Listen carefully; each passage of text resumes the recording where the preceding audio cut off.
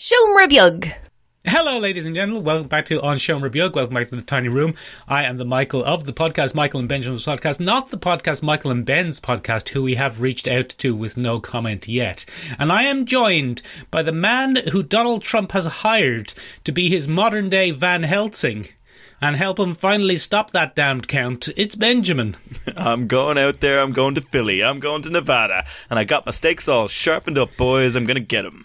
It's very important, Benjamin. I think it's good that America has finally taken the threat of Dracula's seriously. I mean, he's been there for years, Michael. It might be too late.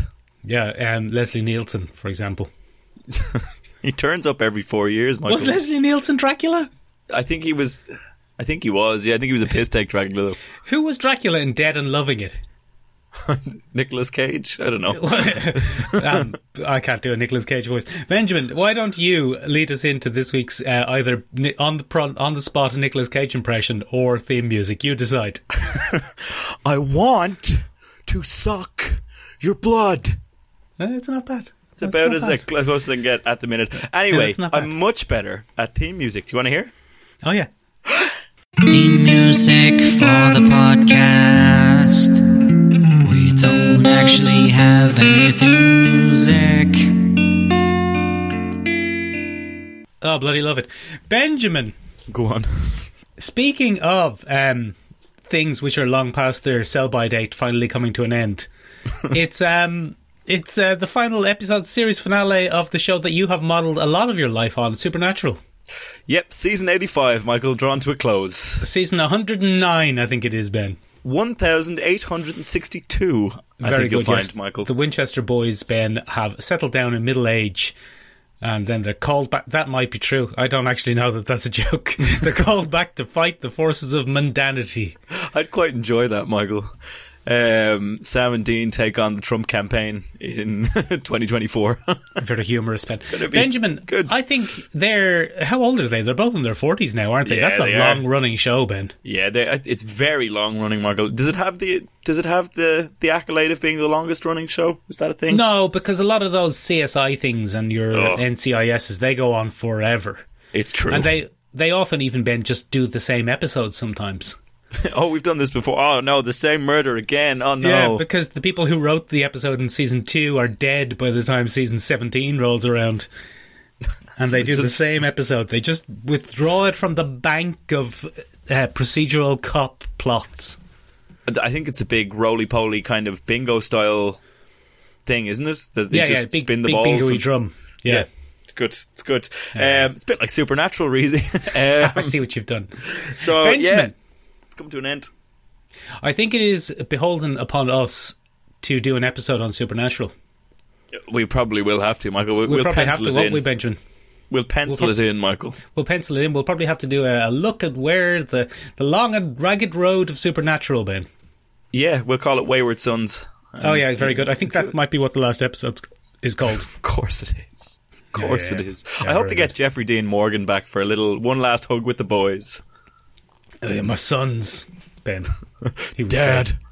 Dad, sons. Sons. I've never been prouder of both of you boys. Sons. That's We've actually written the last episode of Supernatural. That's it. It's written now. Everyone's going to die, Dad. I've never been prouder of you, my boys. Stopping them vampires. It's okay to quit. It's okay. Sammy, I'm coming for you. What are we doing here, Ben? What's this about? What's going on I'm doing my next? Jensen Ackles impression, which is getting better and better. Good. With every passing week. Michael, there were also other things that happened in the news, but I can't remember what they were. Well, Benjamin, first of all, your friend and mine of the podcast, John Ward Depp, has been has been removed from the Crimes of Grindelwald. Now, Benjamin, I saw this news and I thought to myself, well, isn't it good that something's finally going right for Johnny Depp? But then I realised, Ben, this is actually a form of punishment. Yes, I think, well, you hit the nail on the head there, Michael. I think a lot of the community has been like, well, is that so bad that Johnny gets to remove his name? Is that a punishment? Is that a punishment that he doesn't have to be in the next Crimes of Grindelwald film? That may do his career better in the long run. I don't know, Ben. I don't see his career having a lot of places to go now that he's a weird, kind of overweight, creepy guy. Yeah, look, it's been a stressful couple of years for poor old John Ward, and I don't know whether poor old John Ward is an applicable title anymore. Do you know what, Michael? I think they're a pair of pricks. I think there's a pair of them in it. I think you might have solved it. I think they're just a pair of maladjusted, slightly twisted pricks. I think you might have hit the nail on the head there, Ben. At least they're not trying to sneak any more dogs into Australia, though. I mean, that's good of them, isn't it? It's big of them. Big of them. And no ridiculous apologies to the media where Johnny Depp is clearly laughing at how surreal all of it is and trying to keep a straight face while he sniggers. He probably would have got away with it, Ben, if he'd used the suitcase from his famous film The Crimes of Grindelwald. He could have just slipped in there and it would have been grand. Yeah. No pups found. In there with a whole menagerie of illegally imported animals into Australia. Yeah. Of course, Michael, of course you'll know, the fans are up in arms on both sides. On both sides, Michael. Which sides?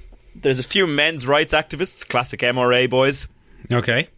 And they're saying, why hasn't Amber Heard been taken off her film? Why is it just Johnny Depp? No, I think she's still going to be in the Schneider Cut. Is she going to be in the Schneider Cut? She's going to be in the Schneider Cut, and that's part of the uproar, Michael, is that she has not been taken out of the Schneider Cut. But, look, you're always going to have that division. You have we who stan Mr. Depp. My Instagram has been awash with support posts from young ladies who definitely haven't seen the majority of Johnny Depp's career and have only seen him in his most recent works, and for some reason still stan him very hard. They probably have. You're going to have to define stan for me there, Ben. Stan is to diehard fan over something. Okay, stan. We stan a particular thing. It comes, Michael, from the Eminem song Stan. Stan. Yes, I've heard it. Benjamin, why don't they just deep fake Blake Lively over Amber Heard in the Schneider Cut? No one would even notice. They probably wouldn't actually. That's a very. I certainly can't tell them apart, Benjamin. If Amber Heard came up to me and said, "Hello, I'm Blake Lively. I'm the actress Blake Lively," I would say, "It's very nice to meet you, the actress Blake Lively." In fairness, if you took Megan Fox and dyed her hair blonde, you would also have a tough time distinguishing any of them. They run into the generic 15-year-old bait kind of trap of attractiveness, and it's very hard to distinguish on occasion. It's not for you, is it, Ben? That's not what you're into. I'm into all kinds of things, Michael. And yeah, I know. I've seen your hard drive. That time you asked me to fix it. It was very uncomfortable time. Fuck you. Very bad. I won't sit here, Michael, and tell you that if Blake Lively or bloody Amber Heard, well, maybe if Amber Heard walked up to me, I'd get a bit nervous, but I won't tell you that I turned them down. Yeah, you'd be a bit frightened, Ben. You'd be very frightened of her. You go, oh God, it's Hollywood actress Blake Lively or Amber Heard. I'll probably just run away in case it's the abusive one. That's Benjamin, what else is going on? There's not much else going on, is there? No, there isn't. There isn't a lot going on, Michael. I'm trying to think. I did, Michael, we were recommended something by one Mr. Stephen J. Cadwell. Yes, I'm familiar with him. It's Dr. Stephen J. Cadwell, actually. I think you'll find it's Doctor to you, I think you'll find it's not Mr. So Dr. Stephen J. Cadwell got in touch with us and he said, lads, check this out. And he sent us a trailer for something called Jiu-Jitsu, Michael. Oh, yeah. I forgot about this. And the extended trailer has dropped this week. It's bloody mad, Ben. It's like a fake thing that we would make up. It is something we would pitch on this very show. So, Michael. Yes. Nicolas Cage, what's he up to? He's not much, I don't think. Well, I would argue the exact opposite. Nicolas Cage has found a directory of every B movie that's going to be made for the next 20 years and has said, I want to be in all of them. At the same time. At the same time. And he's gone about doing that by getting into what is essentially The Predator, Michael, from what I can see. More than a touch of Mortal Kombat, though.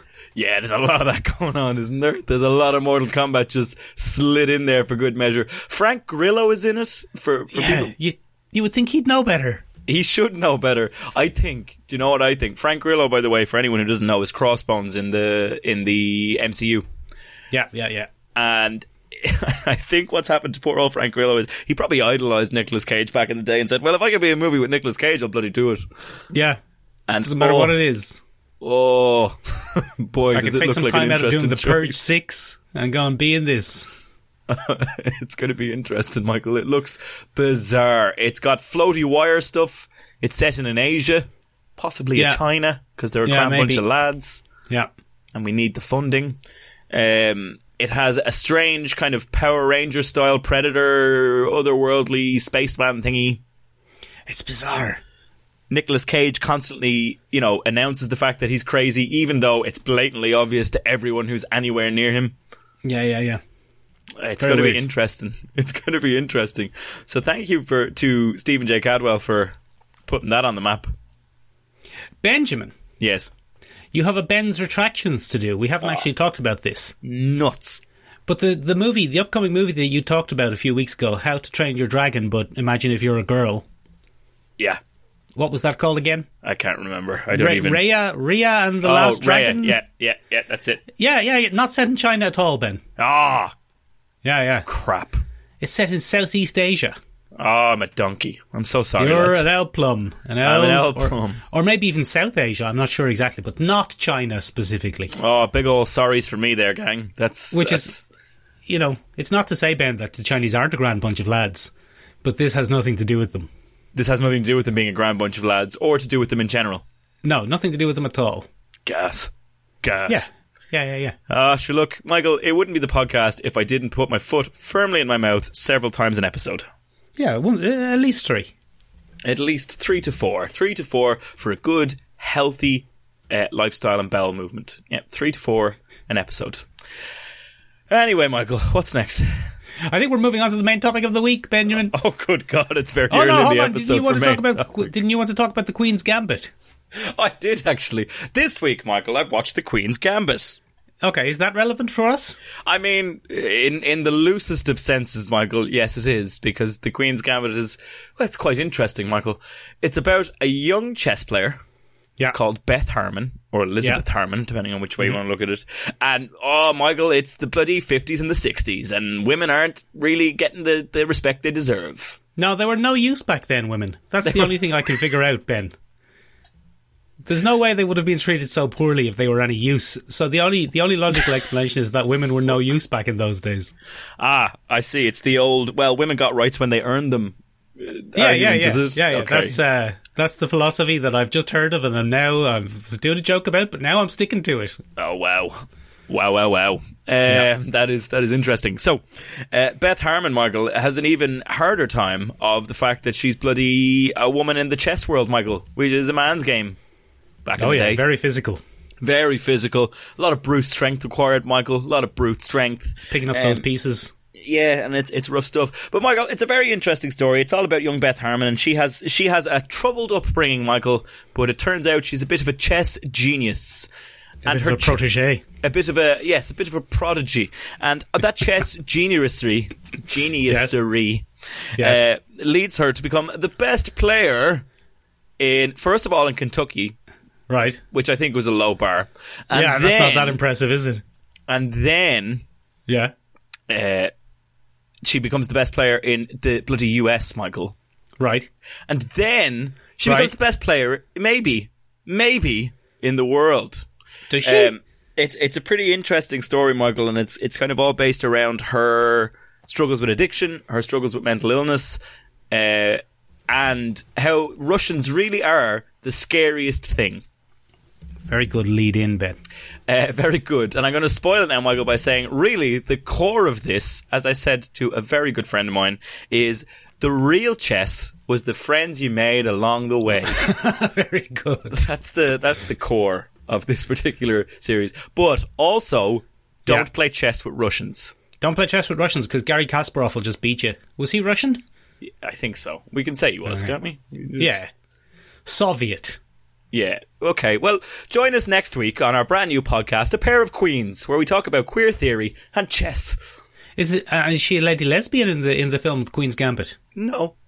She's just a lady. Okay, it's just combining two of your interests. It's just combining two of my interests. All right. Okay. I'm on board, Ben. I'm on board. Yeah. And Ben, in the show The Queen's Gambit, are the Russians not to be trusted? Well, I mean, that stumped me a little bit, Michael. So, It's not that they're not to be trusted.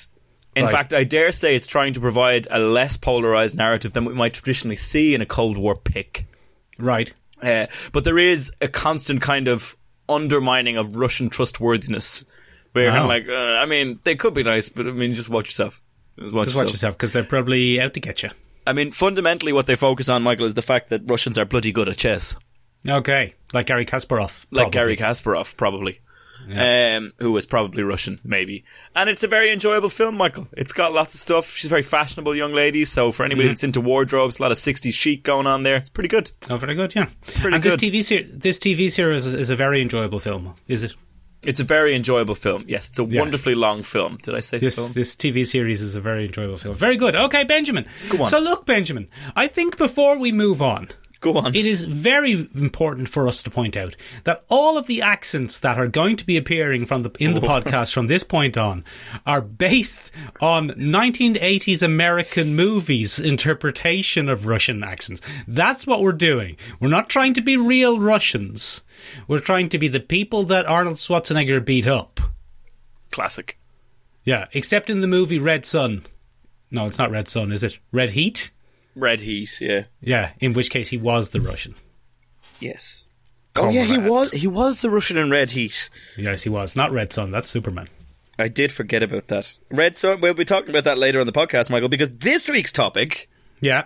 is bloody Cold War chic. How the Cold War influenced just about everything in popular culture. Well, not just about everything. That's very, very, very facetious, Michael. Go on. How the aesthetic, politics, and narrative plot lines of the Cold War have influenced everything right up until this day. Da, Tovajic. So it's pretty interesting. Let's start with a little bit of basic history, Michael. The Cold War. Oh boy, the Cold War spans roughly. I hope you have that foot ready, Ben, and your mouth is primed to receive it. I do. So it depends who you ask, right? No, I want facts, Ben. I don't want opinions here. I want facts. But the overall Cold War period stems from 1947 right to 1991. Oh. Okay, according to as many history books as I get my fucking hands on. And how many years is that, Ben? Michael, that's very mean of you to say. Because I've just provided you with what I needed to provide you with. And you've moved the goalpost because I got it right. Yeah, how many years is it though? Go on, tell us. It's okay, hang on. All right, go on. Hang on, so if it's 47, we can add 3 years there, and that'll bring us up to 50 to 91. So that's 41 years plus 3. 44 years? 44 years, very good. 44 years. So it's a bloody long war, Michael. Yeah. Bloody long war. With no action. With no action, hence the name, the Cold War. Yeah. It would be a boring TV series. Oh, you'd think that, Michael, but that's probably not the case. Oh. So I suppose one of the things that came to define the Cold War is that it's not really a war that the world had seen before then. There was an awful lot more subterfuge, Michael. Subterfuge. A lot more happening behind the scenes. Yeah, I got subterfuge wrong twice there. Yeah. So I just want to point out it on purpose, to be honest. That I know how to do it. My voice isn't working today. So espionage became the central focus of such things, and it gave us an entire canon of James Bond movies, Michael, along with other things. And I suppose throughout all that, any thriller from the 1950s onwards would probably have been heavily influenced by the notion of Cold War. Silent tension, everybody spying on each other. Who can you trust? Absolutely nobody. What's Jennifer Lawrence up to? Jennifer, what are you doing? Put down that pistol. Jennifer. Get down off that ballerina stage. Jennifer. I don't trust you. Have you been out honeypotting? Jennifer. Anna from the film Anna. What are you up to, Anna? What are you at, Salt? What are you at, Salt? Salt. What are you doing, Angelina Salt? I'm keeping an eye on you. I've never trusted a ballerina.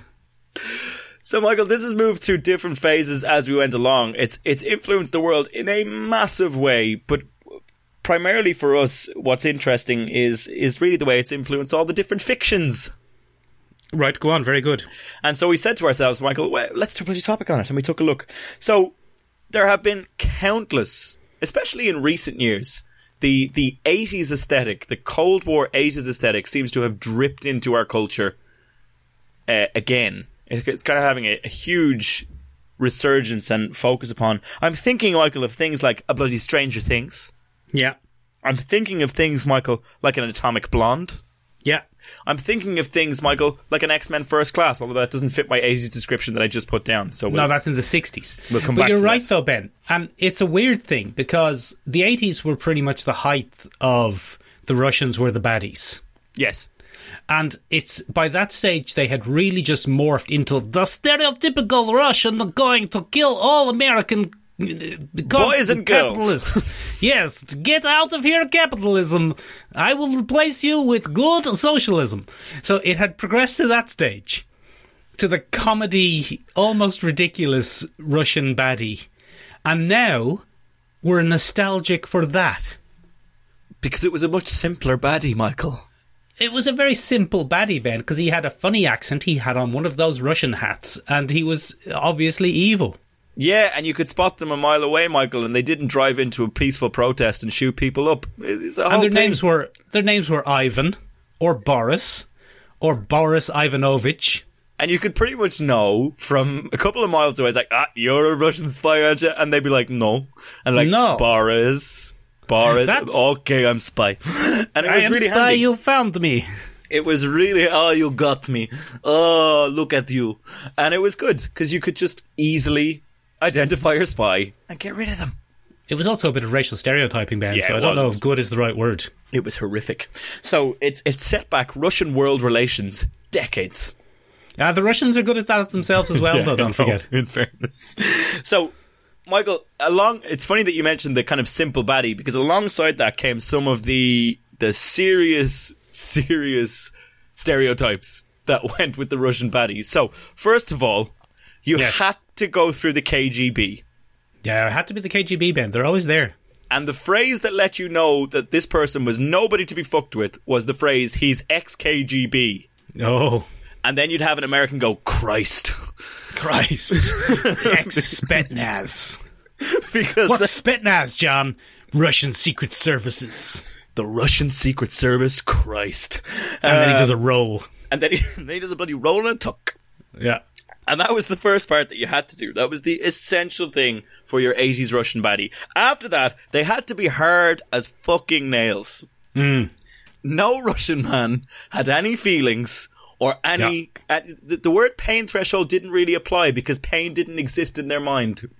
The guy in the last season of Stranger Things very much summed that up. Yeah. He was like a Terminator. Exactly. He's the unstoppable machine of communism. So we had a lot of that. He was the Ivan Drago, but not of boxing, of killing teenagers. Yeah, it's pretty bad. So, I mean, Ivan Drago's a great point. There's a perfect thing. Every single American fear of communism embodied in one big machine. You take your best American man, your Rocky, you put him up against it, and what's he got, Michael? He's got squat. He's got squat. Because the Russians are cheating, Ben. They're using genetic engineering and steroids. And that leads us to our next bloody stereotype, Michael. Oh, bloody Russian super soldiers. What are you doing very over good. there? Yeah, What are you very doing good. over there? And super soldiers became this huge thing within the Russian kind of popular culture mythology. This idea of genetic testing, conditioning, programming, and dehumanizing their men. That's like a big, big part of it. And in recent pop culture, there's two excellent examples of that.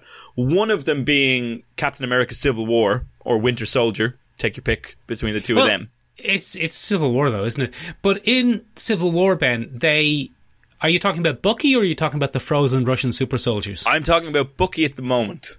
Oh, he's American, though. Yes, but he was part of the program, Michael, and he was changed by the Ruskies. So he represents an American who's like infiltrated by the Russians, like Joe Biden. Yes, a little bit of McCarthyism given a metal arm kind of job, or Joe Biden. Yeah, Joe Biden, he's a Russian stooge, apparently. Apparently, according to the very reputable news sources that I follow, Michael, apparently he's not great. He falls asleep all the time as well. Falls asleep all the Apparently, time Ben. as well. Keep your politics out of this podcast, Ben. We don't want to hear it. It's too late. They're in. They're firmly in. All right, so Bucky. So Bucky is a perfect example of a corrupted American. Right, let's take a look at that. And it's Right. really interesting that narrative re-emerged so much later in the national kind of, or in the international zeitgeist. Like the idea of, I remember watching Winter Soldier and Civil War, And it was like the movies I used to watch with my granddad, where you'd have like the third man and everyone might be a secret Russian. And it was just a very strange thing to see all that aesthetic brought back in a 2016 movie? 16. But Ben, is it brought back because Russians are kind of seen as the baddies again, or is it brought back, as I suggest, because of nostalgia for the 80s? Oh, it's 100% your reason, Michael. 100% nostalgia for the 80s. Nostalgia for the 80s. Because you'll notice, Michael, also on top of that, we don't really spend a lot of time talking about the international implications of turning people into super soldiers. And very often, when we find our super soldier, it's a decommissioned project. It's something that went too far. And even the Russians said, no. Put it on ice. Put it on ice. Ice ski. Oh, man, we're so getting cancelled after this one. Jesus. We're not. We're making fun of Americans in the 80s. So, then we got to see that program extended a little bit further in Civil War, where good old Baron Zemo unleashes an army of little Russian super soldiers. And it's all very grim, Michael. Were they Russian super soldiers or Sokovian super soldiers? Oh, get out of here. Get out of here, Michael. No, because there's the little team that they...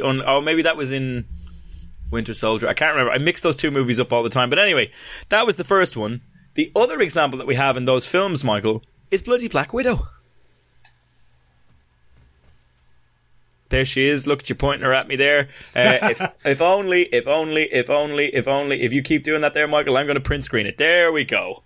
There we go. Benjamin, it's funny though, because for every Russian man being an ice-cold, non-pain feeling, impenetrable super soldier, you've got a slinky, sexy Russian lady.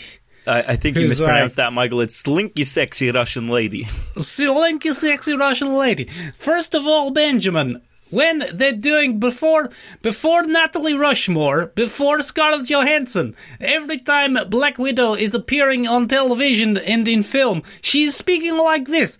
What sort of spy is speaking like this? Everybody know immediately. No, she's very good, because when she go on the mission, she changed the voice, so it sounds more like this. Hello, I'm American.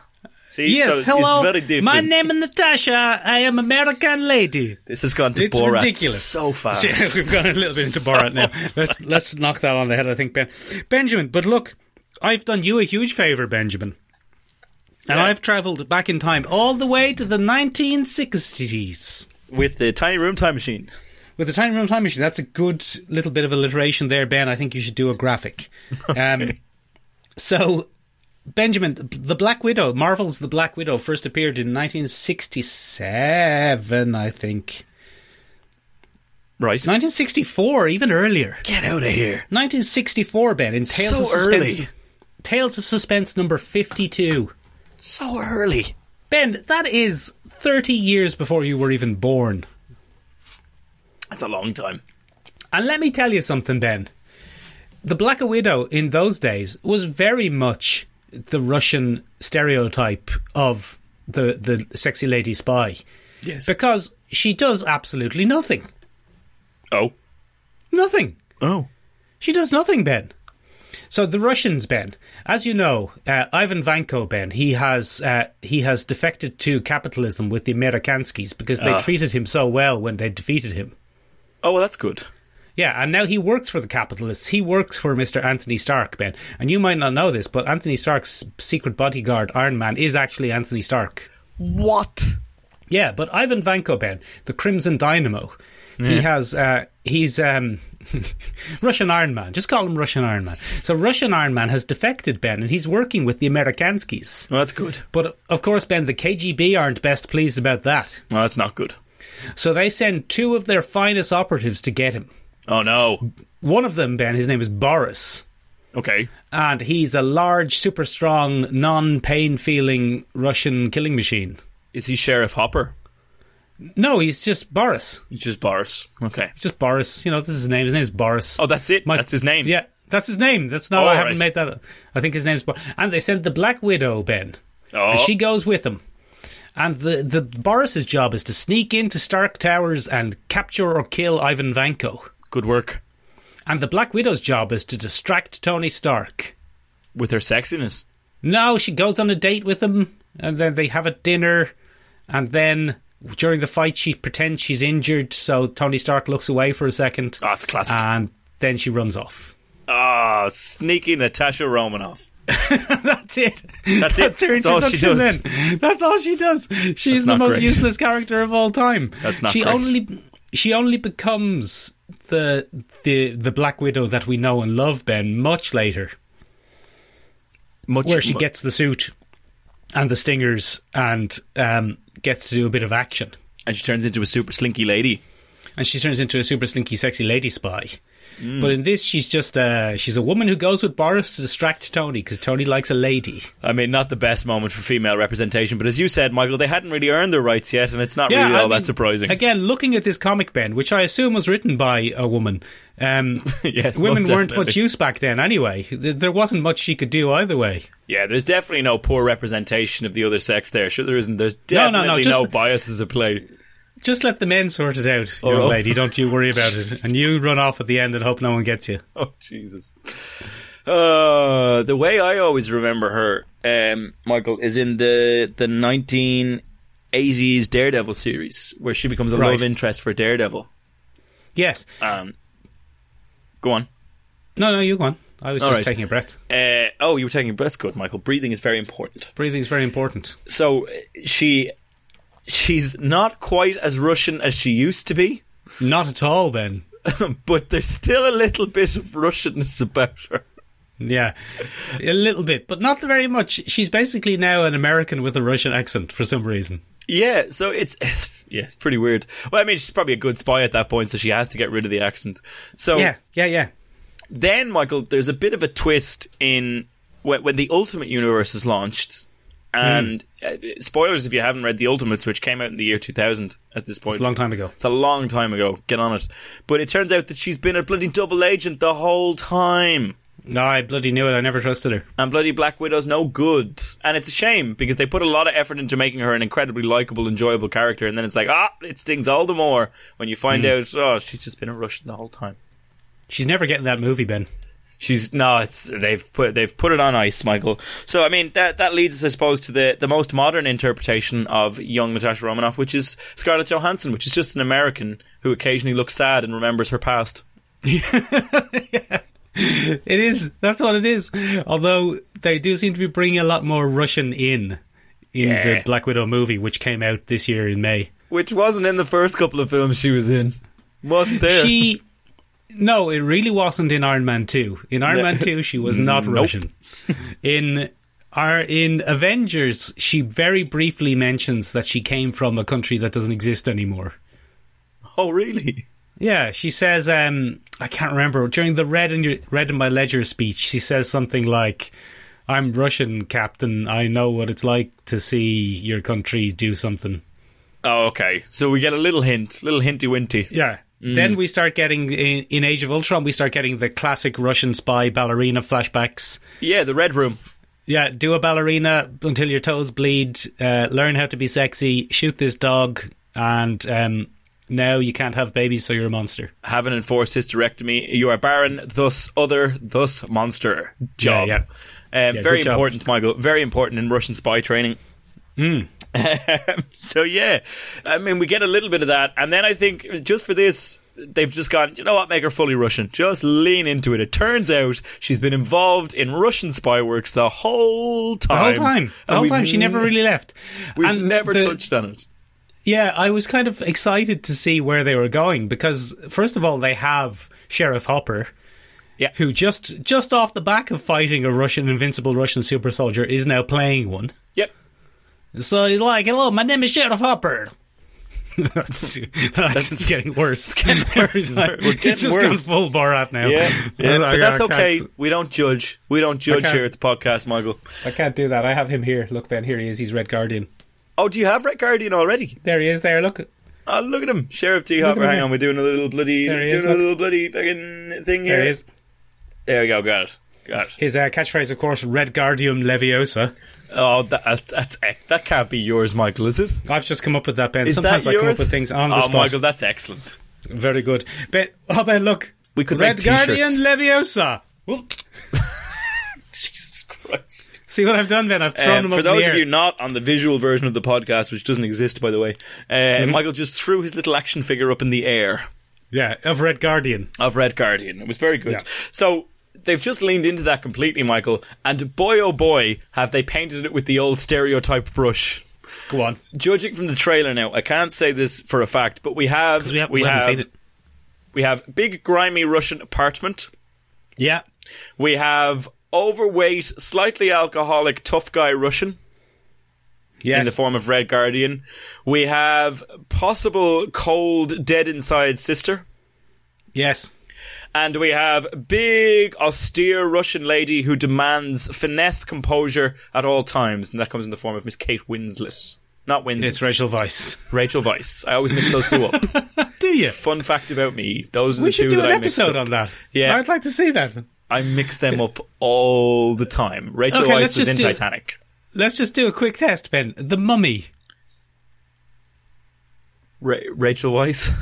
No, it's Kate Winslet. Is it actually Kate Winslet? No, it's Rachel Weisz. This Oh, is thank great. God. This is great fun. Thank God. Okay, well that's fun. So anyway, it looks like they're going to lean very heavily into some pretty hefty stereotypes to really bring this home. I mean, it's not shocking. The Marvel Universe simplifies things a lot for the cinematic universe. And you have to deal with that all of the time, Michael. The other thing you have to deal with, Ben, is the fact that all of these long-standing and beloved characters, because of Marvel's and DC's decision not to age their characters, Yes. they all come from periods of history which make them a bit anachronistic these days. Yeah, they don't fit anymore. They don't really, Ben, in the issue in which Black Widow's introduced, Stan Lee explains what a laser is to the readers. Amazing. Yeah. The Crimson Dynamo is working on creating the first functional laser weapon in the comic, and it has to be explained to the readers what a laser is. That's amazing. It's incredible, Ben. It's amazing. And the power of Iron Man's armor comes from transistors. Transistors, Ben. He has a transistor and electricity powered suit. And I was reading it going, this is mad. Transistors and electricity have made this suit. And then I thought, you know what, Ben? It's exactly the same. Just take out the word laser and put in quantum. And take out the word transistor and put in the word nano. And our current comics are going to look just as ridiculous in 50 years. One day it's going to be very silly. Yes. No, now. Now it's very silly. Sorry, now it's very silly. So anyway, I went on a side point about lasers. But my point is, Black Widow doesn't really make sense now. No. Because if she's a 30-year-old lady, she was born in 1993, which is post the USSR, Ben, having intensive sexy lady spy training organizations like in the film Red Sparrow. Even if, Michael, she's a little bit older than that, let's say she's 40 now. Right. She still wouldn't have had time to have this huge backstory that she's had by the time we've gotten to here. Like, it would still only be 10 years of intensive training before a lot of those programs were decommissioned and she was kind of let go. Let's say, for the sake of argument, that she finishes up her spy career at 18. Right. Let's say she makes the hop, skip and jump. Nick Fury saves her life somewhere and she owes him a debt. Clint Barton. Where has she found the time to build that huge family connection with the Red Guardian, Rachel Weisz? Yeah. Or Emily Blunt, whoever it was. Like, where's that going to come from? It doesn't make sense, Ben. It doesn't make sense. That's what happens. Our timeline's skewed. When you take characters who were invented in the 60s, like, okay, the Americans are lucky that they keep starting wars, so it's very easy to just keep updating Tony Stark's origin story. Yeah. But in 2050, what war is Tony Stark going to have been injured in? The World War III of 2024. World War III, yeah, I suppose, or the first invasion of Britain. Oh, yeah, can't wait for that. Oh, that'll be good. That'll be interesting. Bit of banter. Benjamin, what other Cold War characters or themes are we looking at? So I think the one that we cannot miss, Michael, is the sheer glamour and sexiness of the 60s and the Cold War aesthetic. So you mentioned it earlier, Michael, X-Men First Class Yes, Ben, I watched it. is a pretty great example of Cold War tension combined with bloody suave sexiness. Oh, the Russians, Ben, they've got a big room with a big giant map on it. But the best part about that, Michael, is that you have a little bit of a Nazi hangover from that, because it's like, well, remember World War II? God, that was recent, wasn't it? Yeah, very recent. That was bloody recent, wasn't it? That's still fresh in the memory of many. And one of my favourite things about X-Men First Class, Michael, is they just lean so heavily into the spy movie of the 60s. Yes. Like, X-Men First Class is a spy film that towards the end goes a bit bananas. I don't necessarily fully agree with you there. I think it's half a spy film. I'll take a half. The I'll take a Magneto half. stuff is kind of a spy film. It's and so good. That's the biggest strength of it. And then the Cuban Missile Crisis stuff is spy filmy. But none of the stuff with the American teens is all right, fair. very spy filmy. Fair. But there's the whole, like, the government is first using mutants, and they're like, we could use them as a weapon against the Ruskies. That'll be good. Against the Reds. Get against the dirty, dirty Reds, and we'd get them in there. And, I mean, there's that whole underlying thing of bureaucracy. I think that's one of the really sad things that comes from a lot of the 60s kind of spy movies. Bureaucracy is key. Like, bureaucracy and, you know, the abandonment of agents in favour of a diplomatic solution. And, you know, sometimes it's like, sometimes you're looking at it and you're watching it and it's like, oh, the spy did their job. Yeah, they beat the Russians. And then they get a briefing from their handler and the handler's like, yeah, we've decided to bury it. Yeah, I'm glad you did all that. But look, we went another way with it. We went another way with it because we just weren't ready. I don't know if that's one of the great tragedies of spycraft, though, Ben. Anyone who's ever worked on a project has had that happen. That's true. That's true. It's just bureaucracy in general. Maybe Yeah. I'm just Yeah. I'm just venting about how I'm feeling. Oh, bureaucracy. Yeah, it's just gross. Benjamin, speaking of the 60s, the kind of 60s Russian aesthetic, have you ever played Command and Conquer Red Alert 2? I think you know I haven't, Michael. Go on and tell me anyway. Benjamin, it is one of the best, it is the best. What if the Cold War had become not cold? Oh, it's a heat Video up. games. Yeah, it's a heat up. And the opening cinematic, Ben, is a Russian invasion of America. What? With Zeppelins and big giant tanks and submarines and with stomping Russian music. It's brilliant. And then Tim Curry is in it, Ben, and he plays the premier of the Soviet Union. Oh, I've seen that little video on YouTube. That's been recommended to me because he escapes to space at the end, doesn't he? Oh, no, hold on. That's Red Alert 3. Tim Curry's in Red Alert 3. Okay. But Red Alert 2 is better. Red Alert 2 is better. Okay. Red Alert 2 is the best. I don't know if you could say that anything with Tim Curry in it could be second best to something else, but Red Alert 3 upped the campiness even more and has him good. escape. But Red Alert 3, Ben, I don't know if you've ever seen this, but Tim Curry plays the Soviet leader in Red Alert 3. Does he play Stalin? No, it's not Stalin. it's not Stalin. But I think it's just generic Russian baddie 1. you can watch his clips, and he's clearly laughing in a lot of them. Yeah, because it's so enjoyable. He finds it all so ridiculous. Yeah. He's giving orders and he's laughing at the same time. It's brilliant. He's just having a good old time. He's just having a good old time. Red Alert 2, Ben, it has everything you could possibly want. It has bumbling Soviet bureaucrats. It has sexy spy ladies. It has tundras and snow and yeah, it's great. Love a tundra. Speaking of a movie that has everything you could want, Michael, and this is why I really did this episode. This is the primary reason I did it. Bloody The Man from U.N.C.L.E., right? Yes. The right, remake by Guy Ritchie, which I argue to this day is one of the most criminally underrated films to come out in the last decade. Starring Henry Cavill and Armand Hammer. And Armand Hammer. And Michael, is Elizabeth Debicki? Alicia Vikander. Is it? Yeah, it's Alicia Vikander. Is Elizabeth Debicki not in it? Who's The Elizabeth? very tall lady. Oh, I think she is. She's Vittoria. She's the evil Italian lady. Yeah, she's very tall. Very tall. So she's in there as well. And Hugh Grant pops up every once in a while. And Michael, so good. So interesting. So stylized. Probably too stylized to a fault on occasion. But so enjoyable, Michael, because it's just a film that went, yeah, let's just do the stereotypes. And they did Yeah. it from start to finish. The Russian is ridiculous. Yes, hello. Armand Hammer as, what's his name? Oh, it's going to slip my mind. Yuri. No, it's not. Oleg. It's something very similar. Boris. I can't believe this. Anyway, doesn't matter. I can't remember it. I can't remember it. I'll look it up. You spin your wheels. But it's amazing. So him and Napoleon Solo, who is the American, are the most pastiched versions of each other you could possibly imagine. Henry Cavill is hopelessly arrogant and conceited and over the top. And Armand Hammer is just this... Ilya, there we go. Oh, Ilya Kurakin, there we go. It's in there as you go. And Ilya is the typical Russian.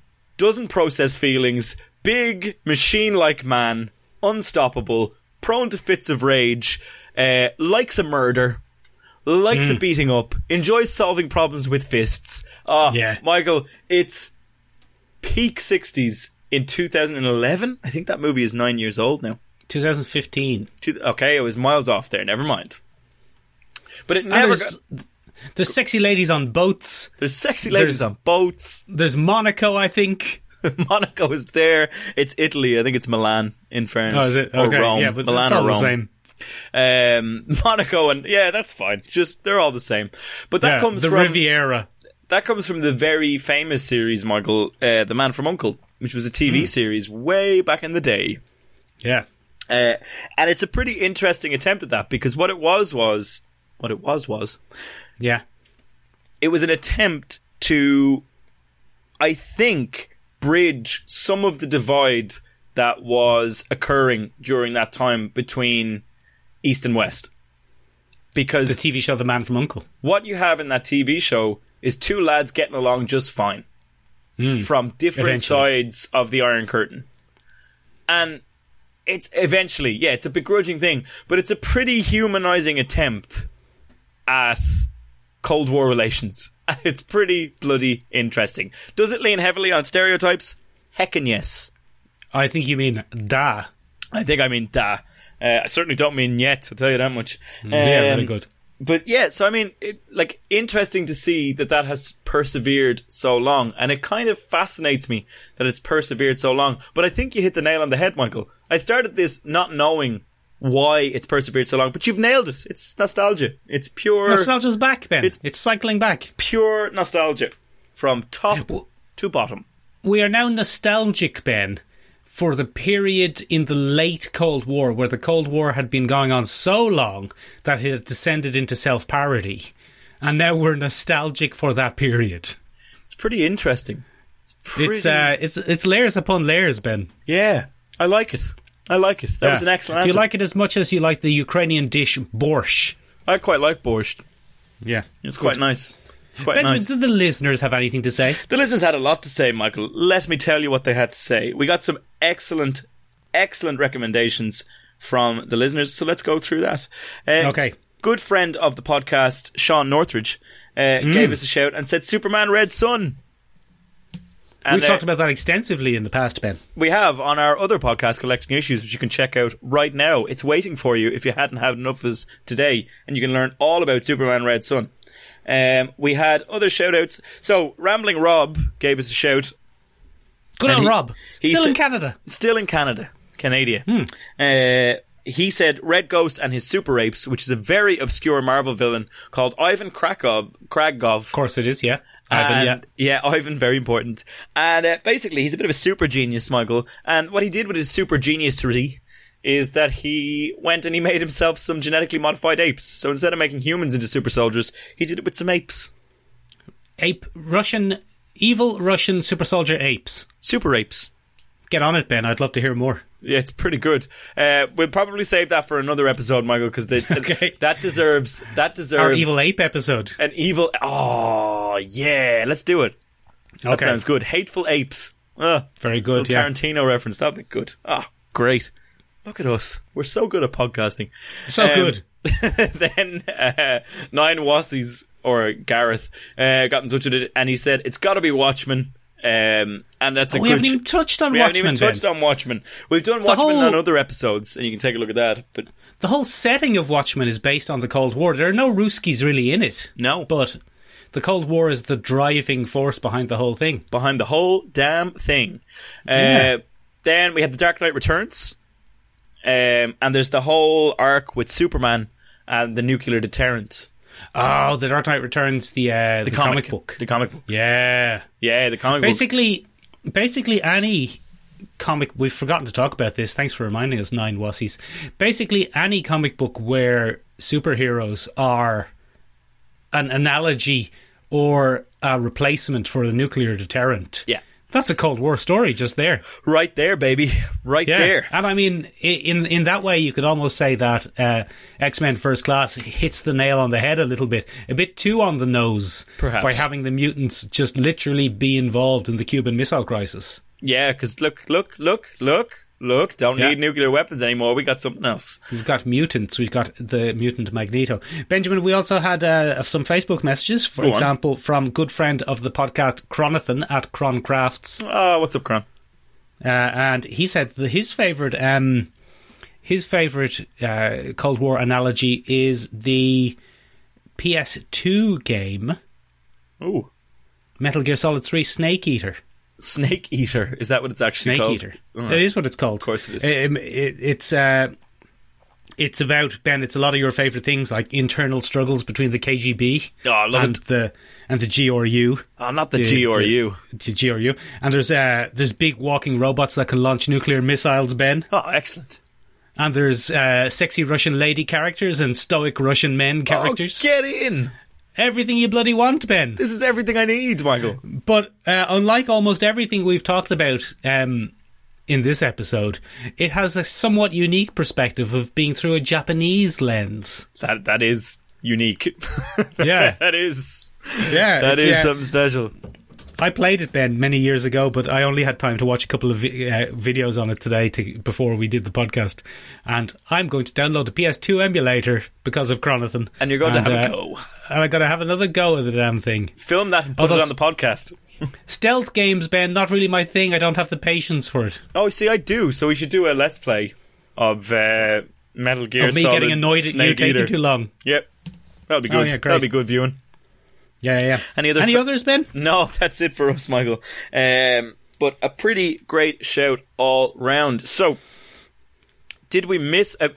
we will actually do a Cold War 2 episode. Not that we're going to have to, start Ben. Cold War 2, but we will have a Cold War 2 episode where we'll look at maybe more comic books, Michael, because we didn't really do enough comic booky stuff. We barely touched on it, Ben. Barely touched on it, Michael, because we only have about an hour an episode. But ladies and gentlemen, that leads me to my next question. What do you think of the Cold War? Did you live through the Cold War? Are you old enough to have experienced the Cold War in Yes, some form? I am. Yes, Ben. Yes, I am. Thank you Are you for... mixed age at the spry yes. age of 48?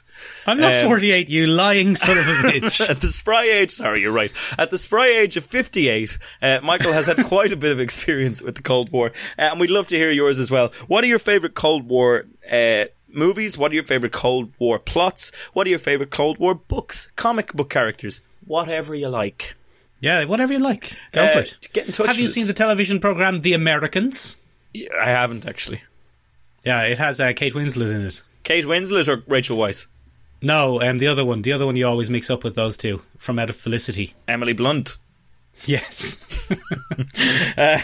So, ladies and gentlemen, you can get in touch with us in a whole rake of places. You can find us on the interwebs at www.seanmcbioch.com.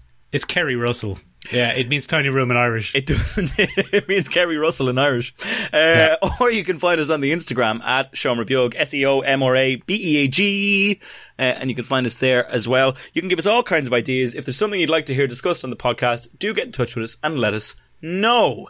Ladies and gentlemen, do please. if you enjoy this podcast, do consider giving us a favourable review on your podcast platform of choice. It could be an Apple Podcasts. Give us an star rating and a review, please. We'd appreciate it very do. much. It could be on one of the other platforms, for example, Google Podcasts or Amazon Podcasts, which is a thing now and we should probably integrate into. Give us a review there as well. Give us a review on any of those.